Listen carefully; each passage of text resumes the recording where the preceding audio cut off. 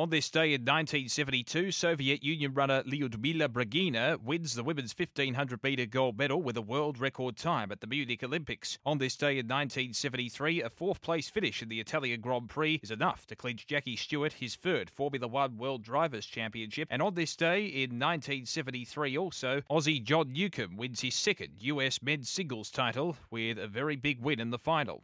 As we celebrate this day for Tobin Brothers Funerals Celebrating Lives, visit tobinbrothers.com.au.